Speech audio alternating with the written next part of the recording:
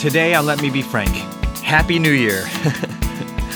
We are joined by the dynamic and excellent Father Jeffrey Kirby, who will speak with Bishop Caggiano about mercy, about teaching students, and about his new book, A Year with the Popes. So keep your radio right here at 1350 AM or 103.9 FM, or keep us on your phone with the Veritas app, which you know you can get at the Apple App Store, or the Google Play Store, or at veritascatholic.com. If you enjoy Let Me Be Frank on the app, you can help us out by going to your favorite podcast platform and giving us a 5-star rating. And Let Me Be Frank is brought to you by a grant from Foundations in Faith. Foundations in Faith embraces innovative approaches to funding pastoral care programs in the Diocese of Bridgeport. Resources focus on energizing lifelong faith formation and discipleship, and fostering a commitment to justice and accompaniment with our most vulnerable. From seminarians to retired priests, from baptism to last rites, from suburbs to inner cities, the reach is broad and the impact is meaningful. For more information, visit them on the web at foundationsinfaith.org. Okay, here we go. This is Let Me Be Frank on the Veritas Catholic Network. I'm Steve Lee, and it is my great pleasure, as always, to introduce Bishop Frank Caggiano. Steve, Happy New Year to you, to our listeners. Happy New Year, Excellency. Yeah, and Happy New Year to all our listeners. Yeah, definitely. Let's hope this year is one that will be less eventful worldwide than 2023 was. Amen. Please God, this peace. Yes. Right? Yes. Excellency, I don't know if you can see this right here. What is that? What's that? This is my truly pathetic attempt at a New Year's beard. So this is about as much. Was that a tradition? Is that a tradition, New Year's? I thought you no, had to I get just your thought act together. I thought I'd give it a try. But this is as much geography on my face that it'll ever cover, and it's as thick as it'll ever get. Better off. Rula looks at it. She looked at it and she was like, "I think you have some dirt on your chin." So you know what's interesting? I presided at Latin Mass on New Year's Day at the oratory. Oh, awesome. And then one of the servers is in one of our schools, our high schools, which will go nameless, and they have a rule: no facial hair for any of the guys. Right? Interesting. Yeah. Right. In the old days, I think Father Kirby, it was true for the priesthood too. I think it was at least in most dioceses, bishops would not allow facial hair. Oh, wow. I don't know about the South, but up here in the Northeast, we're kind of renegades up here. Well, Father's nodding his head. Let me, with that, let me get to introducing our special guest to kick off the new year. So we are so delighted to have with us Father Jeffrey Kirby. Father Kirby is the pastor of Our Lady of Grace Parish in Indian Land, South Carolina. He's also an adjunct professor of theology at Belmont Abbey College, which is in Charlotte, North Carolina. Father Kirby is a moral theologian and a papal missionary of mercy. He's a senior contributor to Crux, host of the daily devotional The Morning Offering with Father Kirby, and the author of many books, including A Year with the Popes. Welcome to Let Me Be Frank, Father Jeffrey Kirby. Thank you very much. Good to be with you. And Bishop as well. It's a blessing to be with you. Welcome. Yeah, welcome. First of all, I must say, you are a busy man. My goodness gracious. How do you find the time to do all those things? My gosh. Well, I have to tell you, Bishop, in authentic humility, I have a great staff of people who are committed to the Lord, committed to their areas of responsibility. And it's amazing when you have people who love the Lord and are skilled in their areas, they just shine. And there's opportunities then to do other things as pastor that, I wouldn't have to if I had to keep putting out fires and, different areas. So I just have an amazing staff of committed believers who serve the parish. It's a blessing. In my morning prayer, I of all the things I give blessings for, my staff is one of them, because it's a blessing to the people of God. It's a blessing to myself. It's a blessing to the overall mission of the church. Father Kirby, where is Indian Land in South Carolina? So Indian Land is right near the Catawba Reservation in north central South Carolina. So we're right across, pretty much right across the border from Charlotte, North Carolina. And a lot of my friends know that because they're always asking for hospitality when they get delayed on flights at the Charlotte airport. Oh, is that right? But I will say that while we are near the reservation, I just want to clarify that actually Our Lady of Grace is an upper middle class parish that, the Catawba people tend to be Mormons. We lost that about 100 years ago. They asked for a Catholic missionary. We didn't have a priest to send, and the Mormons came in. And so the Catawba are principally Mormons. My parish is predominantly, Anglos. We have a large Hispanic parish down the road from us, St. Catherine's. Father Javier Heredia does amazing work. But people here in Indian Land, they think that we're a reservation chapel, and I wish we were, but no, we're you're kind not. of just Right. our little Right. selves here. But I must confess, I have the advantage of seeing you face to face, and our listeners obviously don't. But the image behind you, is that real? I wish, Is Bishop. that you? I wish. Oh, I was going to say, my gosh, it's beautiful land. Yeah, I'm actually in this thing. It's almost like right above a utility closet. I'm just in this little room. You know what I mean? So I told Stephen before. I said if I really had that background, I would never get any work done. Oh my gosh, I thought, my goodness gracious. Okay, so now, Father Kirby, I always ask my guests this question, but particularly for yourself as a priest, tell us your vocational story. Oh yes, wow. So thanks be to God. So grew up in a military family. And we mainly lived overseas. It was during the Cold War. So my father had multiple assignments in what was then West Germany. So 1989, the wall fell, and we came home. And that's really when South Carolina became home. That's why sometimes people ask why I don't have an accent. And I say, well, because most of my childhood was overseas. They say, oh, so you're not a Southerner. It's like, well, please don't take that away from me, because the South is the only home I know in the United States, other than the United States Right. Army.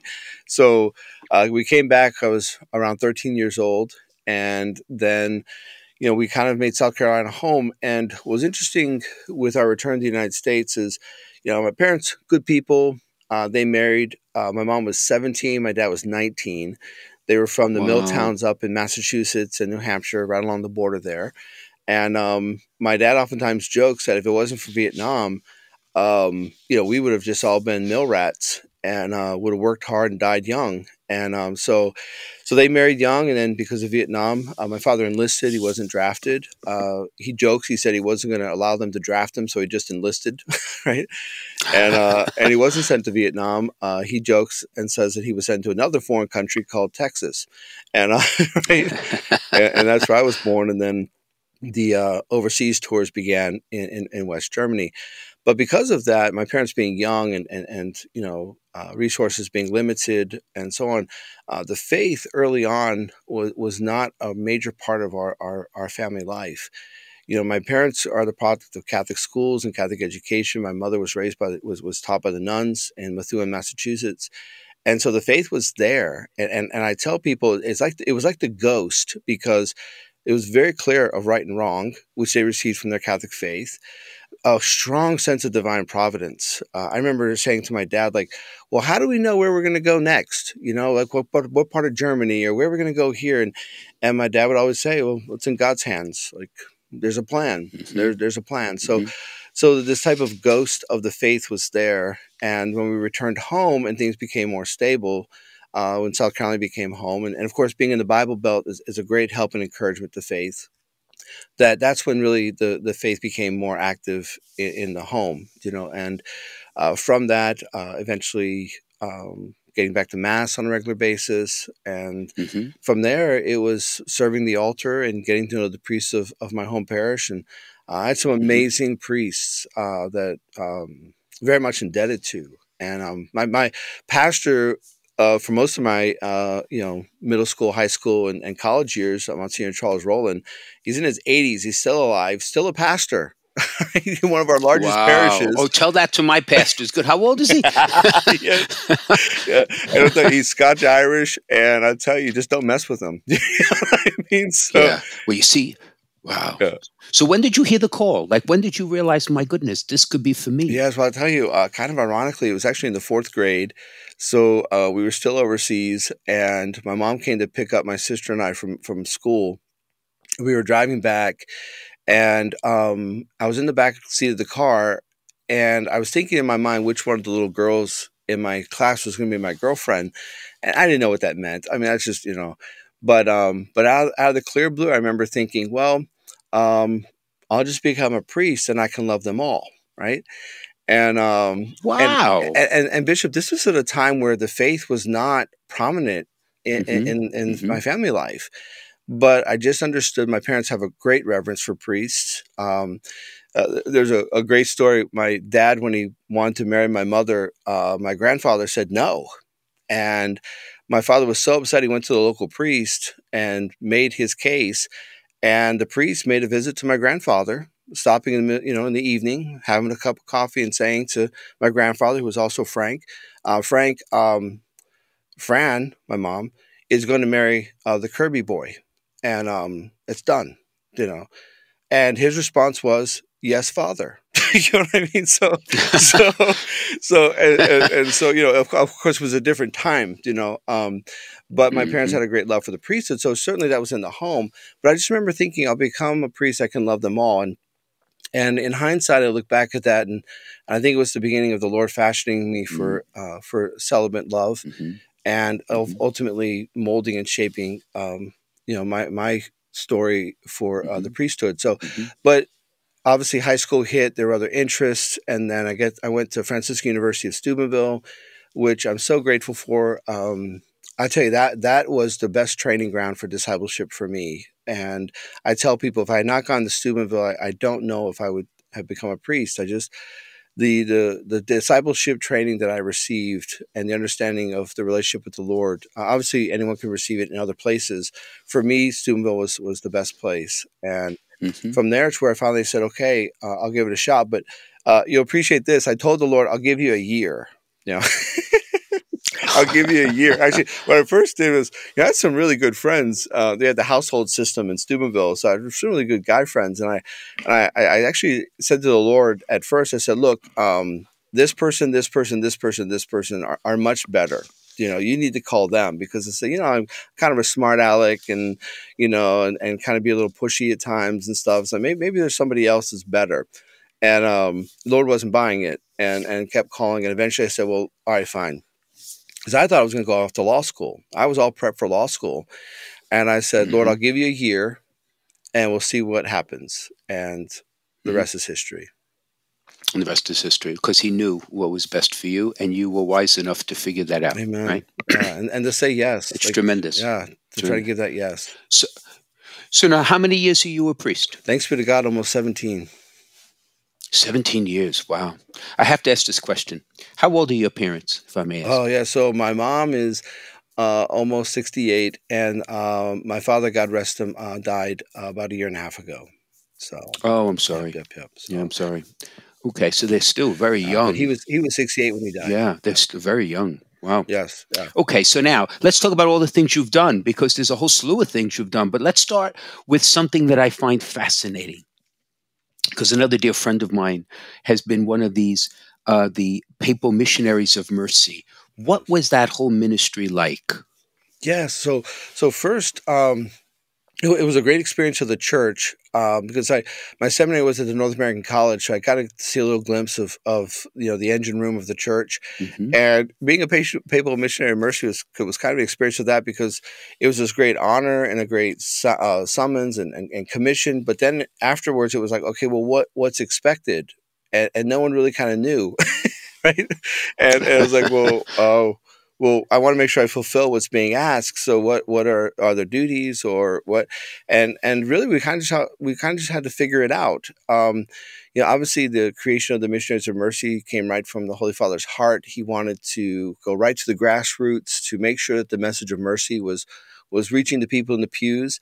And so he created that, but really it was more of a general vision. And then he kind of just threw it to the grassroots and said, basically, make it happen. And in the course of being a missionary of mercy, what I realized very quickly was that every missionary of mercy is different. So when we have our national gatherings, we have college chaplains, we have priests who are involved in diocesan leadership, we have pastors, we have professors. Everyone's in a different ministry. It's amazing.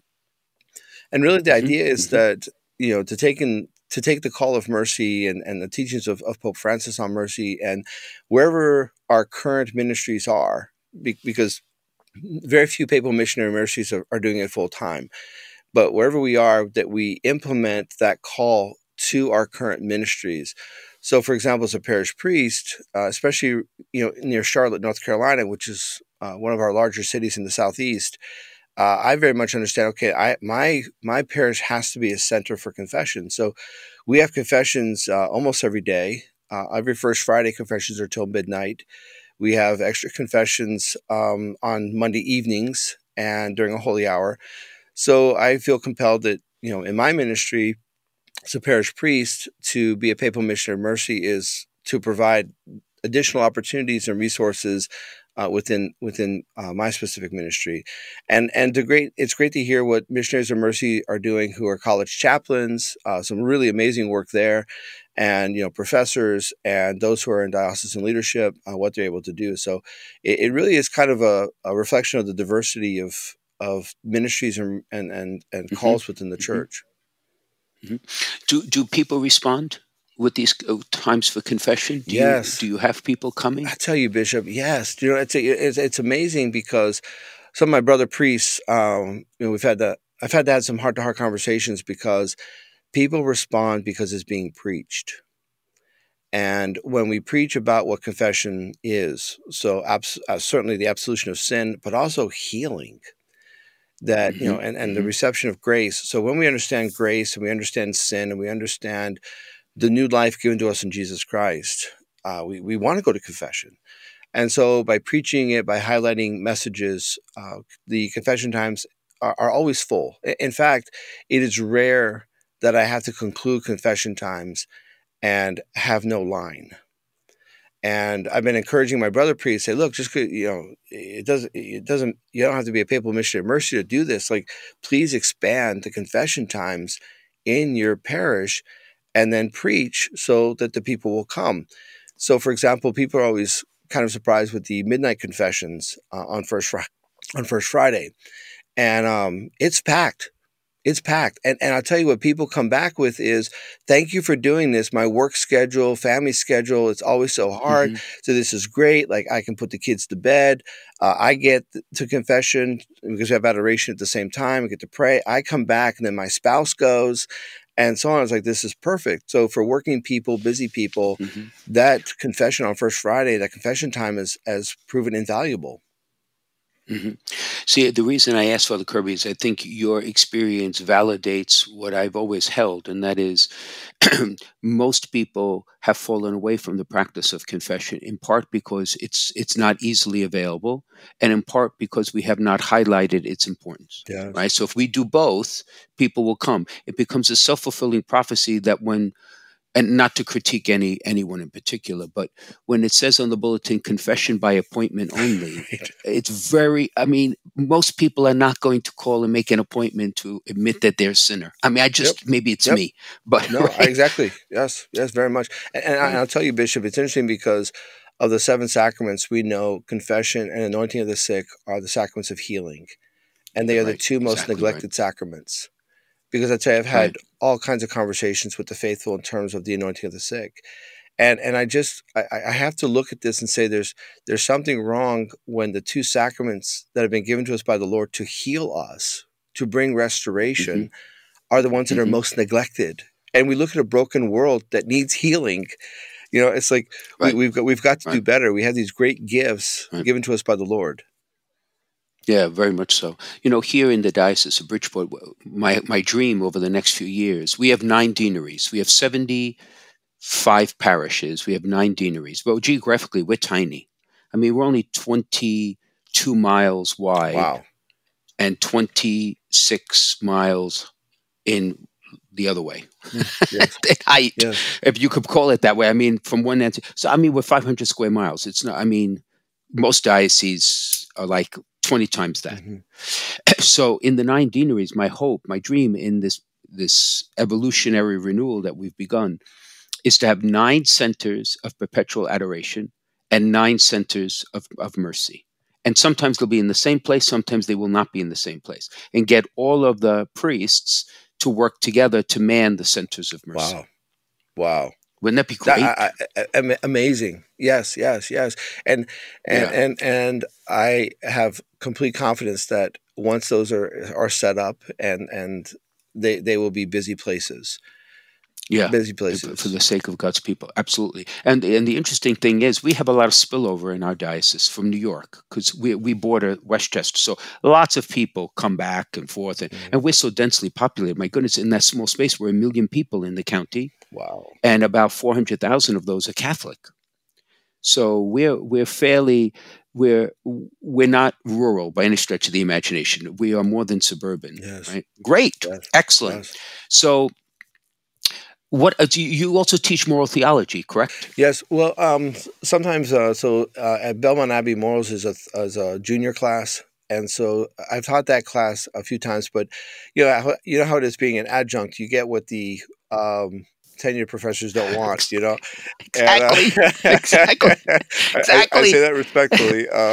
But oftentimes what I get is the intro to Scripture and intro to basically the Catechism of the Catholic Church. It's the intro to the Catholic faith. Oh, great! And I enjoy that because it's the freshmen. And so we sometimes joke around, call it grade 13, because these young people show up and they're right out of many of them right out of high school, and fresh minds, and some of them have not gone to Catholic school, and so the idea of having a theology class is surprising, and the fact that it's a priest, that's teaching. So I like to think it keeps me a little connected to the younger church and to what's going on in our society. So I enjoy it. So yes. It's funny. I was an adjunct professor for St. John's University when I lived in Brooklyn, and it was at their Staten Island campus. And I know what you mean, because I was given the class Sexual Morality. And it was freshmen and sophomores. I walked in the class. There were 26 in the class. Every single one of them was a girl. There was not a single guy in the whole class. And I thought, Lord have mercy on me. But it was one of the best experiences of my life. Yes. Because the girls were so open. Right? And not self-revelatory, but they were open to really kind of dig into the issues. It was like it was just really, for me, it was an eye-opening experience. But to your point, I'm sure lots of professors said, I'll pass on that one, give that to somebody else. Yes. Well, and I'll tell you, Bishop, to that point is there is an amazing openness, as you're describing, among young people, and to present the faith in an engaging way. What I try to do in my classes is present biblical accounts and then have them apply them to their own lives.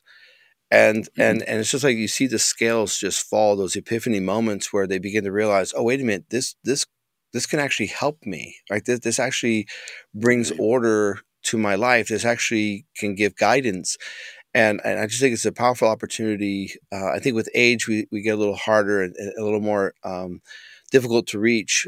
But you get those 18, 19-year-olds, they're willing to encounter anything and to present the gospel of Jesus Christ. Like, wow. I mean, that's, again, just an immense opportunity. And it's refreshing. As you're describing your experience, Bishop, like there's a certain, like a renewal that comes with that. Yes, I think first because we get to get creative, like, okay, how do I present this now? Right. But secondly, the reaction, the response to that is also, I have found it rejuvenating to my own discipleship. Yeah, for me personally, teaching is in.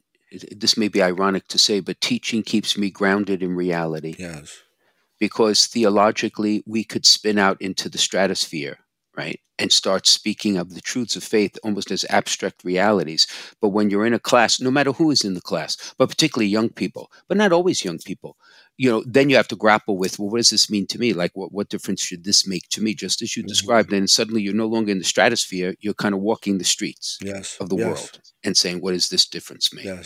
Yeah, my sense is, and again, I'm partial, since I'm on the subcommittee on the catechism, to teach the catechism is one of the great treasures the church has that most Catholics do not have access to, right? Or I shouldn't say access to, they have not been exposed to. And it's such a great compendium because it gives you the fullness of and most of the time, most Catholics, I think, don't realize that all these dots are connected Yes. and they all make sense, right? And you Yes. paint a beautiful picture. They just see little pieces of it. Is that fair Absolutely. from your experience? And Bishop, I'll tell you, Our Lady of Grace, we're one of the newest parishes in the United States. We're only about 7 years old. And in the Oh, 7 wow. years, we have 4 different times given out the catechisms of the Catholic Church for free. So through donors, we've got the Wow. cheaper versions, and have distributed them after all the masses on 4 separate occasions. I tell the people in your home, because we also do this with the Bible.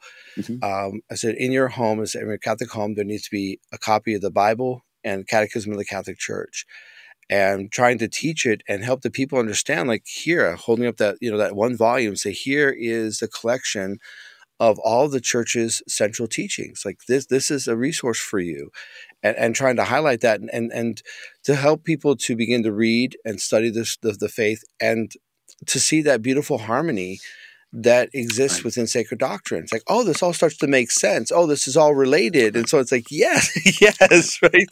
Right. Without a doubt. And quite frankly, some of the questions that people ask, the answers seem almost rote because they don't really yet appreciate the principles upon which the answer rests. So the vast majority of questions in the modern world among Catholics are Christological, and they don't realize that they're Christological. Yeah. Or they're ecclesial, but ecclesiology actually flows from Christology. So depending on what you believe or who you believe Jesus is, there is a corollary to most of the questions that people are vexed about, supposedly, in the contemporary world. Yes. You don't understand the first, you can't answer the second. Yes. Right? Yes. Yes. Right. And to be able to Great. give the baptized these resources. I Mhm. sometimes joke around. I say, my 4-foot spoon was accidentally lost at the airport, so there's no spoon feeding anymore.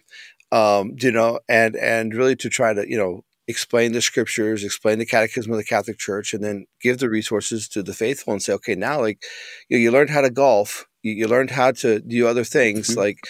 now give a little bit of that effort to your faith, to your discipleship, Right. and the Without a people doubt. are responding. Yeah, without a doubt. Without a doubt. I'm going to jump in here for a break. This is Let Me Be Frank on the Veritas Catholic Network. His Excellency is speaking with Father Jeffrey Kirby, a Southerner, pastor, papal missionary of mercy, and a professor of theology at Belmont Abbey College, and we'll be right back after the break. If you're concerned about your end-of-life plans, searching for a Catholic cemetery, or have loved ones who are buried in one of the 14 Catholic cemeteries throughout Fairfield County, now might be a good time to begin planning for yourself or for other family members. Call one of our family advisors at 203-742-1450 and select option 5 to leave a message, or visit www.ctcemeteries.org. Many people don't realize that they can be buried with their deceased loved ones, even if all of the family's in-ground plots have been taken. The Diocese of Bridgeport Catholic Cemeteries provides in-ground burials, as well as columbarium and mausoleum options. This makes it possible to unite your family together in the same cemetery, and it's an opportunity to build a bridge for your family back to the church. Talking about this issue is not easy, but pre-need planning makes your wishes clear, reduces cost, and helps your family avoid difficult decisions at a time of grief and loss. You can start your planning now by contacting one of our family advisors at 203-742-1450 and select option 5, or visit www.ctcemeteries.org. We can guide you through the options, regulations, and considerations to help you make the best decisions for your family. The number is 203-742-1450 and select option 5, or visit www.ctcemeteries.org. Okay, welcome back to Let Me Be Frank on the Veritas Catholic Network. Bishop Frank Caggiano is speaking with Father Jeffrey Kirby, who just wrote a book called A Year with the Popes. Excellency? Yeah, Father Kirby, first and foremost, the fact that you studied seminary at North American College in Rome, you alluded to the fact that it gives you a perspective on the church, and which is unique. And of course, I did not study at the North American as a seminarian, but I had the privilege to go as a priest, and I lived at the Casa for yes. 5 years. So there's a sense of the antiquity, the continuity, the diversity of the church that is just spectacular, right? Yes. And at the center of that is the papacy itself, right? From the time of the martyrdom of Peter. Now, the book that you wrote, A Year with the Popes, puts you in a very excellent position to answer the following question. All right. Uh-oh. You ready? Yeah, bring it on. All right. How did we get from St. Peter being crucified to the modern papacy? Yes. Tell us a little bit about that journey in history. Yes, yeah, I'll tell you. And I have to tell you, Bishop, when we were talking about this book, myself and the publisher, my original proposal was actually A Year with John Paul II, because he was the Pope of my youth, the Pope of my early formation as a priest. The book is dedicated to the priestly witness of John Paul II. And in the conversation with the publisher, they suggested, how about we broaden it and just do A Year with the Popes? And in brainstorming, that was a better decision, to just kind of highlight, the whole beautiful and interesting line of men who have held this sacred office.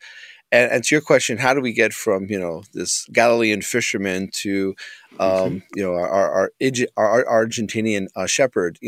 How'd that all happen? And I'll tell you, it's a beautiful, the story of the papacy is the story of the church in microcosm, because you look at the popes, you can see the molding and the shaping of the church herself.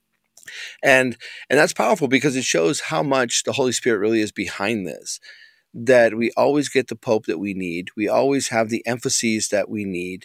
And there's always this kind of shifting and moving and balancing by the Holy Spirit through the ages of the church. And so, we go to the early church, and actually we can go to prophecy. I mean, Isaiah in particular prophesies about this key bearer within the kingdom of David. And we know that the Messiah fulfills all the prophecies of the old, including the institutions of the kingdom of David. So just making that connection of saying, when the Lord says to Peter, I will give you the keys of the kingdom of heaven, if you don't understand the prophecies behind that, you're not sure exactly what the Lord's talking about, right? What keys? Where'd that come from? What is he talking about? And so on. So trying to make that connection, and then showing the relationship between Peter and the Lord. And obviously Peter within the other apostles, but then also those very endearing moments where either Peter takes leadership or it's just the Lord and Peter, and highlighting these experiences, encounters as models for the papacy. So it's not simply these two men who are friends, but rather this exchange between the Lord Jesus and the chief apostle, and how that becomes a kind of template for that relationship. The Lord with St. Peter, Peter with the other apostles with Peter to the Lord and to the entire body of believers. And just highlighting that point by point by point, and showing that history, and then highlighting especially the Acts of the Apostles. And by the way, this is the whole first part of the book. Good. And Acts of the Apostles. And one part that is very endearing to me in Acts of the Apostles is when the early believers lined the streets as Peter's coming back from prayer. And we're told that they lined the streets. They wouldn't disturb him because he was about the Lord's business, but they would line the streets with the hope that his shadow would fall upon them, because the man's shadow had the power to heal. I mean, you imagine what the Lord gave to this chief apostle, that his shadow could heal people. And that love and the affection and the reverence that the early disciples had to the chief apostle, and then watching, of course, Peter fulfill his role as he says, okay, the dietary laws are done. I mean, that's powerful. Like, if we know the story of the Maccabees from the Old Testament, that's what they died over, and yet Peter says, okay, hey, the Lord says we're good, we're done. Let's cook up some bacon. It's time for a pork chop. You know what I mean? And the body of believers trusted him and said, okay, this is it. Or, hey, we need to start baptizing the Gentiles. And by the way, I visited this guy Cornelius and I baptized him. And this is what we're going to do now. And obviously Peter's working with the other bishops, but he is the chief apostle. He is the vicar of Christ.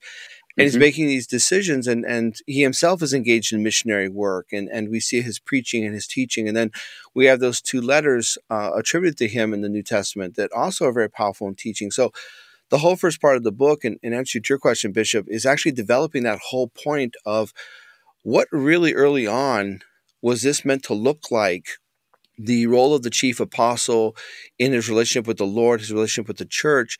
What was this beautiful assembly of the people of God, this church, supposed to look like?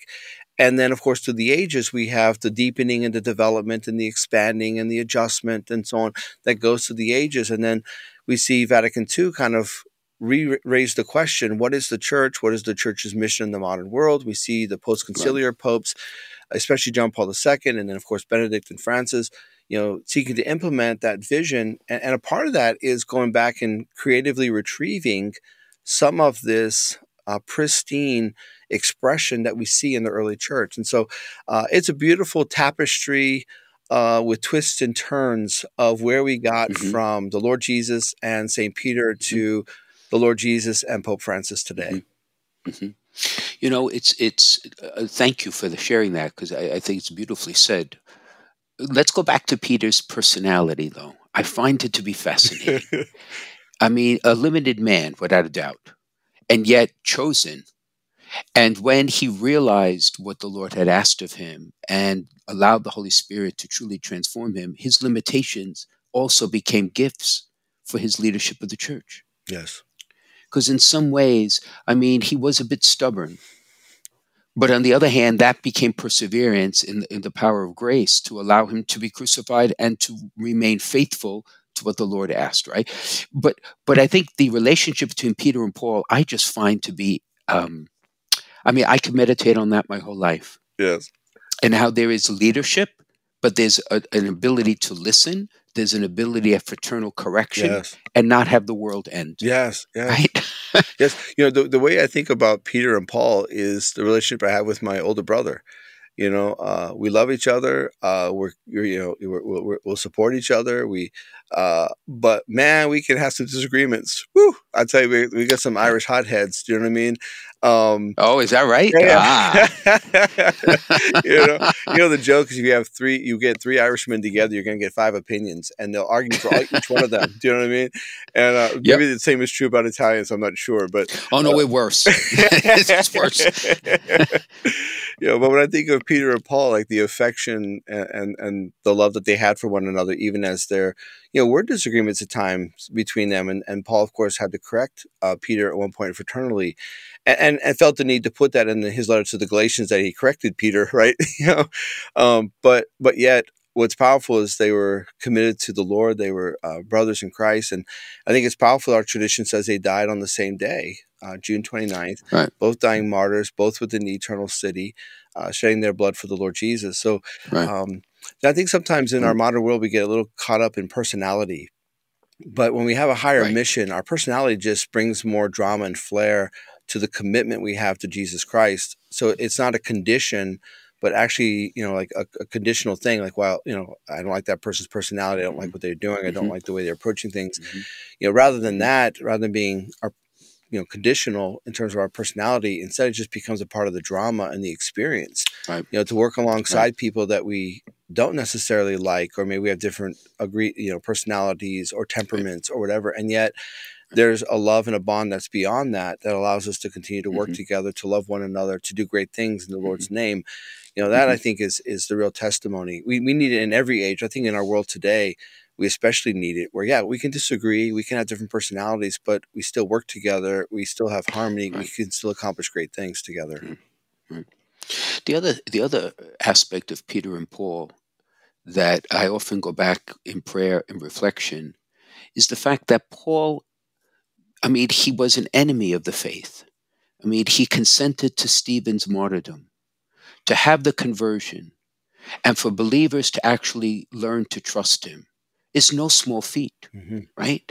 So to go from that to the relationship he had with St. Peter at the Council of Jerusalem, for example, is astonishing if you think of it. Just from human terms, it's almost unbelievable from a human point of view, but from a divine point of view, it shows what the power of healing can do. right, in a community. Yes. And that's a lesson we have to learn in the contemporary church, I Yes. think. And part of the reason I say that is because I think if you were to ask me, well, Bishop, what's some of the unique challenges faced by leadership in the church, whether it's the papacy or the episcopacy or even like pastors, right? It's the presence of instantaneous, ongoing, and perpetual communication. The presence of social media, of which you are a major player in that, which is a great thing, trying to evangelize, also brings with it great challenges, because the foibles of one person that in an earlier age would never be known is now known by everybody on earth. Yes. And it changes the whole dynamic of preaching the gospel. Oh, yes. Right? Yes. Yes. What And do you think of that observation? I think it's spot on, and I think also the spontaneous nature.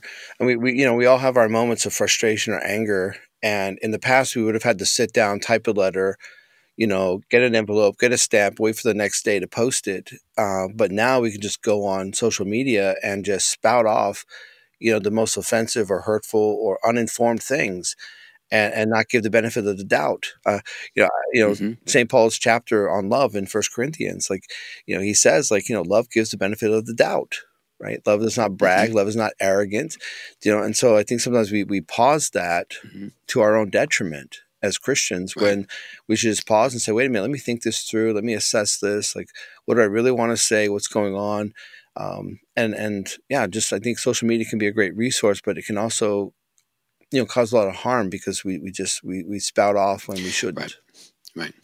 And sometimes we use it in ways that we can no longer control, and then it takes a life of its own, and things get further misunderstood. But going back to the ancient church, I mean, I remember when I was in the seminary, which is a long time ago, a comment was made that, every age of the church is brought to renewal by a different state or a different group in the church. Okay. And it's certainly in the patristic era, which is my favorite, to be honest, of the Yes, eras. No very offense much. to the contemporary world.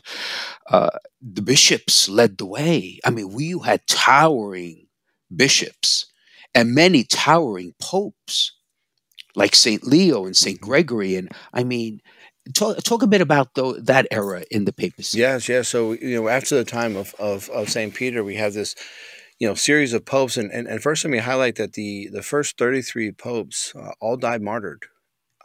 Died martyrs. In fact, it was considered a death sentence to be elected Bishop of Rome, and men still wanted it. Men wanted to die martyrs for the faith. They wanted to serve the church. They wanted to die and shed their blood for the Lord Jesus.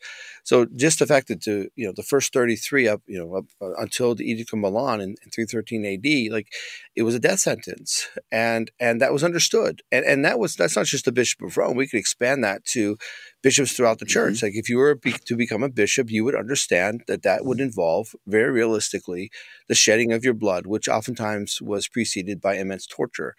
And so just imagine the purification in terms of that state, where you're elected, okay, I'm all in, right? Was it in it to win it? Mm-hmm. You know what I mean? So, and Right. that was just a part of it. And so because of that, I think we find these heroic testimonies. So in terms of the line of Peter, very early on, his third successor, fourth pope, Saint Clement, has immediate argument with the Corinthians. And, if you just put that in context, the Corinthians were always difficult. They gave Paul a very difficult time. It was a port city. They were always constantly, compromising the faith and falling into all types of moral licentiousness and various things. And so St. Clement has to pick this up. And what I think is powerful is that, when the bishop in Corinth is ousted by these rebellious disciples, he does not appeal to John, who's right there in Patmos. He's in close proximity. But instead, the ousted bishop goes to Clement as the successor of St. Peter. And Clement, of course, drafts the famous letter, which, actually was debated. They considered it for the New Testament, but because Clement was the fourth pope, third successor, he was outside of the range of the criteria. In theology, we studied the letter, but Clement writes the letter and says to the disciples, basically, hey, stop this. You're going to take your bishop back. If you're not with the bishop, you're with the devil, and you're going to do this now. And what I like is, you look in the New Testament letters, Paul just always says, Paul, an apostle of Jesus Christ, chosen by God, and so on. He gives this whole paragraph bio. Clement writes his letter. He says, Clement of Rome to the Christians of Corinth. He doesn't have to explain anything. Boom. There's no bio. They know who he is. They know the authority he has. And they repent and they welcome back the ousted bishop. And then, of course, later we have the powerful stories of Pope Leo, who defended Rome against Attila the Hun. He presided over the Council of Chalcedon, which gave us the definitive, concise definition of the identity of Jesus Christ. But Pope Gregory the Great, who reforms the liturgy and has an immense love for the poor. He was a monk before he was elected. And Pope Gregory said, as Bishop of Rome, if one person dies of hunger, my salvation is in jeopardy, because I am to be the father of the poor as their bishop. And so he was known to walk the city of Rome and give alms, and oftentimes barefoot. And so a man of just immense austerity, again, coming from the monastic tradition, and of great love. And in the early church, this is what we saw in terms of bishops in general, but especially bishops of Rome. Mm-hmm. There is the reflection of Pope Gregory in the office. You may recall it when he bemoans how many administrative duties he has and how they take him away from the work that he knows the Lord is asking. I take such great consolation when I read that. Yes. But even in those days, because that there's another dynamic here, and perhaps we could explore it, and that is, after Constantine, after the Edict of Milan, the duties of the papacy began to shift to, or maybe expand is the better word, because they became more administrative too, yes. Did they not? Right? Eventually, they evolved into becoming a governing sovereign, yes. of eventually papal states, right? So martyrdom caused, of course, to give up your life, but there wasn't that aspect of the papacy that developed. Is that correct? Yes, absolutely. And in fact, after the Edict of Milan, basically it tolerates or legalizes the church, what we see is an expansion of the monastic tradition, because now those who would want to have been called to martyrdom instead begin to say, well, if I can't shed my blood for the faith, then I will live the ascetical life. So we see this explosion of desert spirituality among the desert fathers, the desert mothers, who begin to make up through the ascetical life what they would have offered through blood martyrdom. And concurrently, what we see is now the church has to answer the questions. How do we fit in an empire? How do we fit as a stational church? We can forget that so much of the early church was very nomadic, itinerant, mm-hmm. And so suddenly now we have established houses of worship. We have, the bishop now has his staff, right? And what does that look like? Like what does, and of course there are imperial responsibilities given to the bishop, because especially Constantine and his immediate successors trusted bishops because they were men of integrity, and they could be trusted with money, right? And so suddenly they're being given these imperial responsibilities because, hey, if you want those houses of worship, you're going to have to, be a part of the team. And we see this molding and shaping, after the Edict of Toleration that changes the interaction of the church with society. And there are some losses there, but there are also some immense gains as well. And, to the point you made earlier, Bishop, the church adjusts in every age and is right. defined and renewed by different spiritualities and groups within the age she finds herself. Right. It's, again, my understanding of how things have evolved over time includes the admonition that we need to be cautious that whatever model we used and has evolved under grace, that we have to avoid the excesses of it. Yes. Right. So the imperial model existed in some ways. The papacy began to slowly incorporate some of the trappings of what that looked like, but always with the admonition that it's always in service of Christ, the poor, and his people. Yes. And there's always that tension, right? We we want to be in the world and not of the world. Yes. We want to learn from it the best and move on to serve the kingdom of God. So we go into the Dark Ages and the Middle Ages, and some of that was not always done well. Yes. Could I put it that way, among the popes? Yes. Yes. Well, and I'll tell you, Bishop, what's interesting is I've heard people say, "Oh, it was the trappings of the Middle Ages. Oh, it was the indulgence of the Renaissance that hurt the church and so on." And really, I always like to remind people is, the church took on the vestiges of the age in order to have credibility. Because if the church had tried to be in the imperial culture, living in the patristic era, with that approach, the church would have failed in the call to evangelization. So the problems were not the imperial culture or the Renaissance, environment. The problem is when we lose the call to holiness, because whether it's as a baptized Christian or as a priest, bishop, or as Bishop of Rome, if holiness is continued to be pursued, then whatever the church has to take on for credibility in the age in which he is, that will not diminish what the church is called to do. So if a person, and we certainly had our Medici and the Borgia popes, during the Renaissance, like when the trappings become the man rather than the man using the trappings, then that's when the church hurts. That's when evangelization suffers. Absolutely. In the end, I find it sobering. If there were no church, there would have been no Renaissance. Yes. In effect. Yes. Unfortunately, there were significant numbers of Christians who lost the I would say the control, the direction of the Renaissance, right? But it is really the power of beauty, and the power of beauty to evangelize is what we're rediscovering in the 21st century, right? In the church. Yes. That it's not just an intellectual operation, but it's engagement of the heart as well, to be able to truly encounter Christ. It's fascinating. And then, of course, we had the Reformation, and I think we're going to run out of time very soon, so we got to the 16th century. But we've been around for a while. That's the point. We have a great family history as Catholics, What a great image of family history. It is. It is a family history. Well, that's worth preaching on. Now you have given me a great image to explore.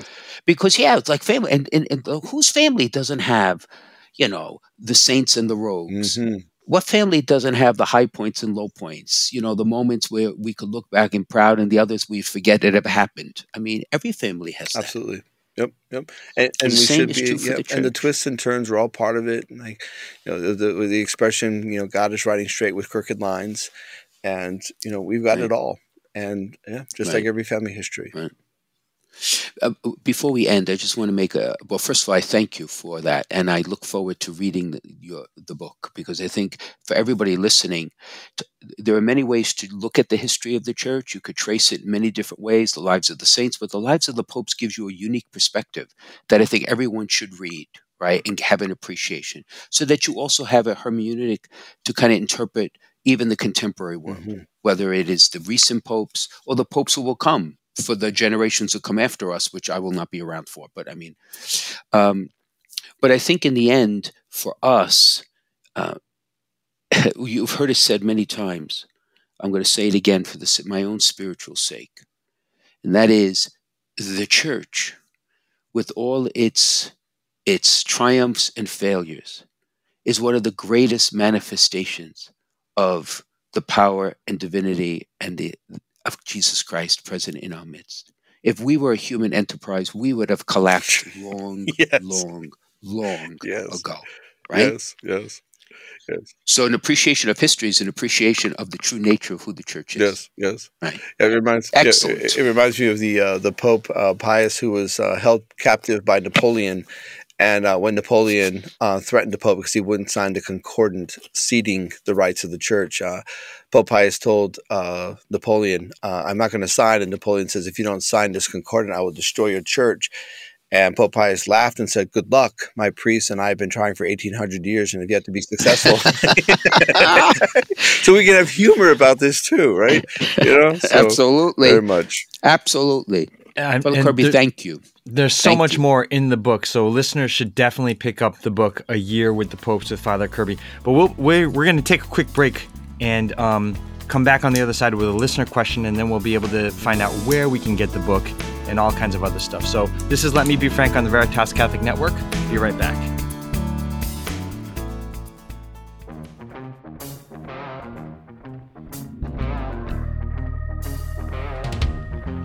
Hey, this is Matt Sparazza from The Tangent.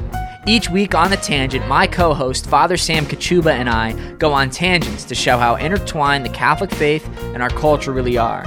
With guests like Scott Hahn, Dr. Greg Pitaro, Kristalina Everett, and so many more, The Tangent is always entertaining and informative. Check us out on Fridays at 12:30 on 103.9 FM, 1350 AM, anytime on the Veritas app, or wherever you get your podcasts. God bless.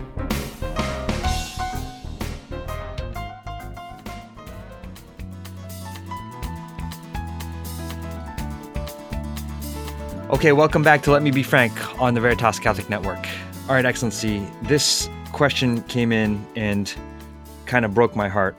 But the listener writes in and she asks what to do when adult children consider a non-sacramental marriage. What are the ramifications for the Eucharist and children's baptisms? And she writes, greatly appreciate tips on how to guide this sorrowful conversation. Mm-hmm. Well, it is a very poignant and very sad topic to raise, but one that many Catholic parents are facing with their adult children. More and more are marrying outside the faith. They are marrying those who once were already married, and therefore they're not entering into the sacrament of marriage. And it puts them in a situation where they are outside the ability to receive Holy Communion, right? And that's a grave consequence. My recommendation would be this. I think to the best of the person's ability to have their children, or at least their child and fiance, meet with someone who could spiritually journey with them to explore what it is they really are looking for in life. Because the theoretical answer is not going to be enough. There may be a kernel there that can be built upon where they may choose differently. Right? And if there's an impediment to a sacramental marriage, there are remedies for that. Right? And once again, a spiritual journey with someone who can explore the details of what we're talking about is of inestimable value. Right? But I think children can be baptized, certainly. Right? That is the practice of the church if they're going to be raised in the Catholic faith. But to raise children in the Catholic faith when one is not able to go to Holy Communion is like trying to do something with such a grave obstacle. Right? So that would be my recommendation. And if the listener wants to reach out to me personally in the office, I'd be happy to talk about it in more detail. Mm-hmm. Awesome. Okay. So if you have a question for Bishop Frank, send it in on social media, or you can email questions@veritascatholic.com. Bishop Frank Caggiano is on Facebook, Instagram, and Twitter, and so is Veritas Catholic Network. And thank you to Foundations in Faith. A grant from the St. Therese Fund for Evangelization makes it possible for us to bring Let Me Be Frank to you. Foundations in Faith is committed to supporting and transforming pastoral ministries in the Diocese of Bridgeport, and you can learn more about their outstanding work at foundationsinfaith.org. And Father Jeffrey Kirby, this was awesome. Thank you so much for joining us. Where can people get your book and find out more about you? Yeah, so first of all, thank you for the opportunity. And Bishop, it's such a blessing to have this conversation with you. Thank you very, very much. So my website is frkirby.com, and we put on there all the different things that I'm involved with or articles that might help in terms of aspects of the faith. So frkirby.com. Also, you mentioned at the beginning of the podcast, I give the daily reflections, morning offering with Father Kirby. That's at morningoffering.com. And it's the prayer, the traditional morning offering prayer. And it's about a 2 or 3 minute reflection. So people can listen to it on their way to work or, while they're having breakfast with the kids or whatever. And it's just a quick way to offer the prayer and to lift up our minds and hearts to God at the beginning of the day. So morningoffering.com. And then the book can be found at Tam Books, the publisher, but also through any local Catholic bookstore. Father Kirby, you're doing tremendous work. God bless you, really.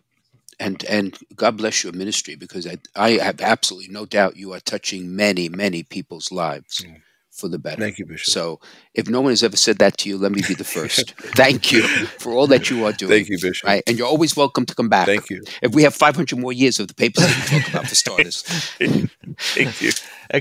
Excellency, before we go, would you please give us your blessing? Sure. In the name of the Father, of the Son, and of the Holy Spirit, amen. May the Lord bless you and keep you. May he shine his face upon you and be gracious to you. May the Lord in his loving kindness grant you his peace. And may Almighty God bless you in the name of the Father, and of the Son, and of the Holy Spirit. Amen. Amen. Okay, my friends. Father Kirby, God bless you in your ministry. Steve, all right, I'll see you next week. Thanks, Excellency. Thanks, Father.